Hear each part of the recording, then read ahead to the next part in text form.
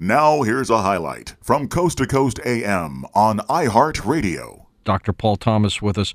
Paul, so we're talking about the vaccines, should you not. It's a tough call for a lot of parents. What do you recommend? Well, I wrote a book, The Vaccine Friendly Plan, and so I would recommend anybody that really wants to get a lot of detail on the finer points of why you might do one now, wait on others, etc. Read The Vaccine Friendly Plan. It's a complicated topic, right? And very emotional. And exactly. So I think it's important for your listeners to understand there is no such thing as a completely safe vaccine. It's a pharmaceutical product. When you inject it, you're injecting antigens, but you're also injecting toxins and adjuvants and things like that. So there's a side effect risk profile, and of course there's benefits as well. And for some vaccines, they're very effective, and others are hardly effective at all. And so it's always, in my opinion, it should be an informed consent process where you are given the risks and the benefits, and then you really give it some thought.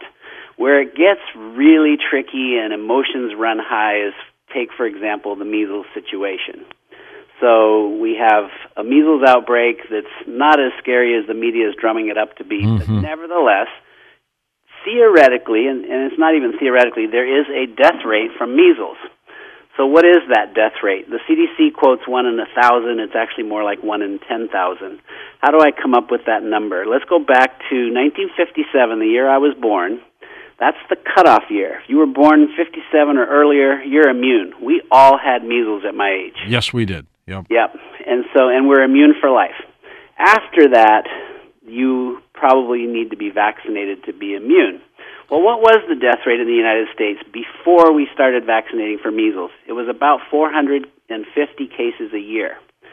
Well, there was about 3.5 to 4 million births per year. That works out because everybody got the measles. Absolutely. Oh, my God. I remember going to school. The whole class got it. Yeah, everybody got the measles. So if you have 450 deaths out of 4 million people, that's about 1 in 10,000. That's the same death rate that you have for going under anesthesia. And I think, nobody freaks out about going to surgery. I mean, of course it's scary and you could die. But it's at that level of scariness. And I'm not trying to minimize it. If you've lost a loved one to measles, it's horrific. Of course it is. But the flip side is there's also risks from the vaccines. And what is that risk? Well, we don't really know exactly what the death rates are because we have a very poor system of tracking side effects from vaccines. And it's very political, isn't it, Paul? Of course. It's absolutely. So there was a good study on seizures. A Danish study of 500,000 kids found that 1 in 640 kids would get seizures from the MMR. Only 1.6% of those seizures were reported. So to the VAERS system, the Vaccine Adverse Events Reporting System.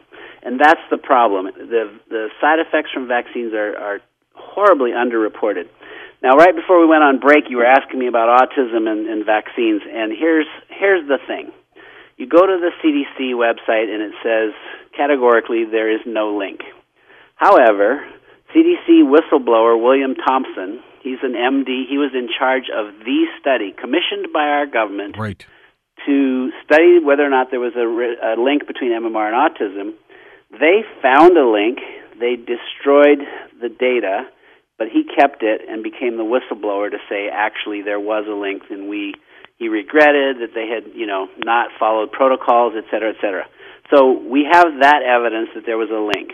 We recently, on Full Measure, Cheryl Atkinson, just January 6th of this year, exposed the fact that Dr. Zimmerman, Andrew Zimmerman, was the star witness for the government on the case of 500 families who had autistic kids were going to try to get compensation from vaccine court.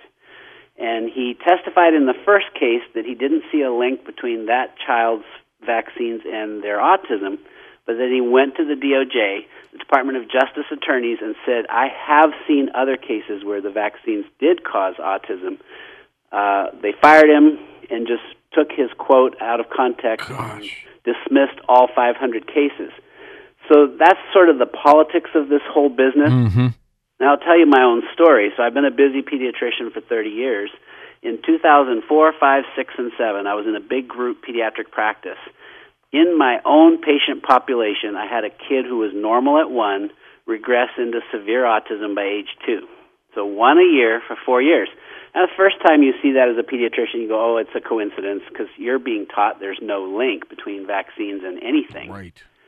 Second time you see it, it's like, oh, is it two coincidences? And by the fourth time, I went to my partners. I said, I cannot continue to do business as usual. I'd been learning too much about the problems of toxins in vaccines. Too many vaccines too soon will cause developmental problems through a process called immune activation.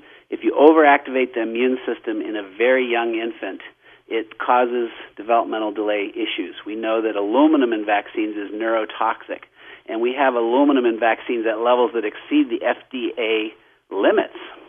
So there's problems, right? So I start my own practice, I gather some data, I start having an incredible experience, which I outline in my book, The Vaccine Friendly Plan.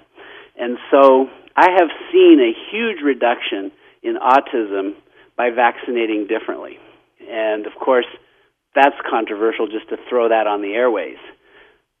But I say that because it really, when it comes to something as controversial as measles, there is some value in having, there's huge value in having society largely protected.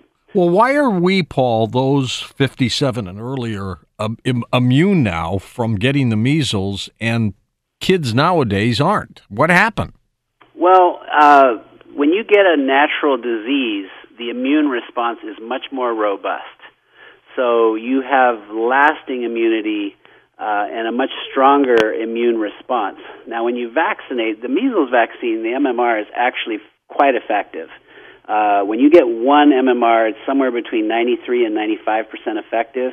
And if you take a booster when you're age 4 to 6, you can bump that rate up to about 98 to 99%. We really only need about 90% of the population protected to prevent measles cases from sort of sweeping the community. So that concept of herd immunity or community immunity, when you get up to above 90% of the population is vaccinated, that's good enough to keep measles from taking hold. And in fact, even in this large outbreak that's happened in my area, the community is protected. I mean, if you saw the list of all the places people have been, from the airport to the major basketball stadium to tons of offices and IKEA and all these places, and nobody, not one person, has caught measles from all of those exposures. Why? That's because we have adequate level of protection within the community. In fact, we know in this country that level is so good in every state that they've declared measles has been eradicated from the United States. Now, are measles as bad as chickenpox, or vice versa? Worse, because chickenpox, we started that vaccine in 1995. And prior to the vaccine, there were about 50 deaths per year from chickenpox. So my kids all had chickenpox, naturally. Naturally. Right? Yeah. And when we rolled that vaccine out, it was actually justified on a financial basis, not because, 50 deaths wasn't enough to justify the cost. But they justified it by saying, think of all the parents not having to leave work to care for sick kids. And so that's how we justified that program. What's happened, however, is we now have 100 deaths per year from shingles. And shingles is the same virus. It's the chickenpox virus that's been just living in the nerve roots of people who are either vaccinated for chickenpox or had chickenpox naturally. And the shingles story is just going to get worse and worse, and here's why. Back when my kids had chickenpox, I was around them, and that acted as a booster to my own immunity. Right. And you had chickenpox, I'm sure, as a kid. Exactly. Okay. So we all had chickenpox, and then when each new wave of kids would get chickenpox, our immunity would be boosted. And so shingles was a very rare thing, back before the vaccine. Can you get shingles now? You? Sure, I could, but I won't, and I'll tell you why. Being a pediatrician, I still see cases of chickenpox, so I am naturally being boosted.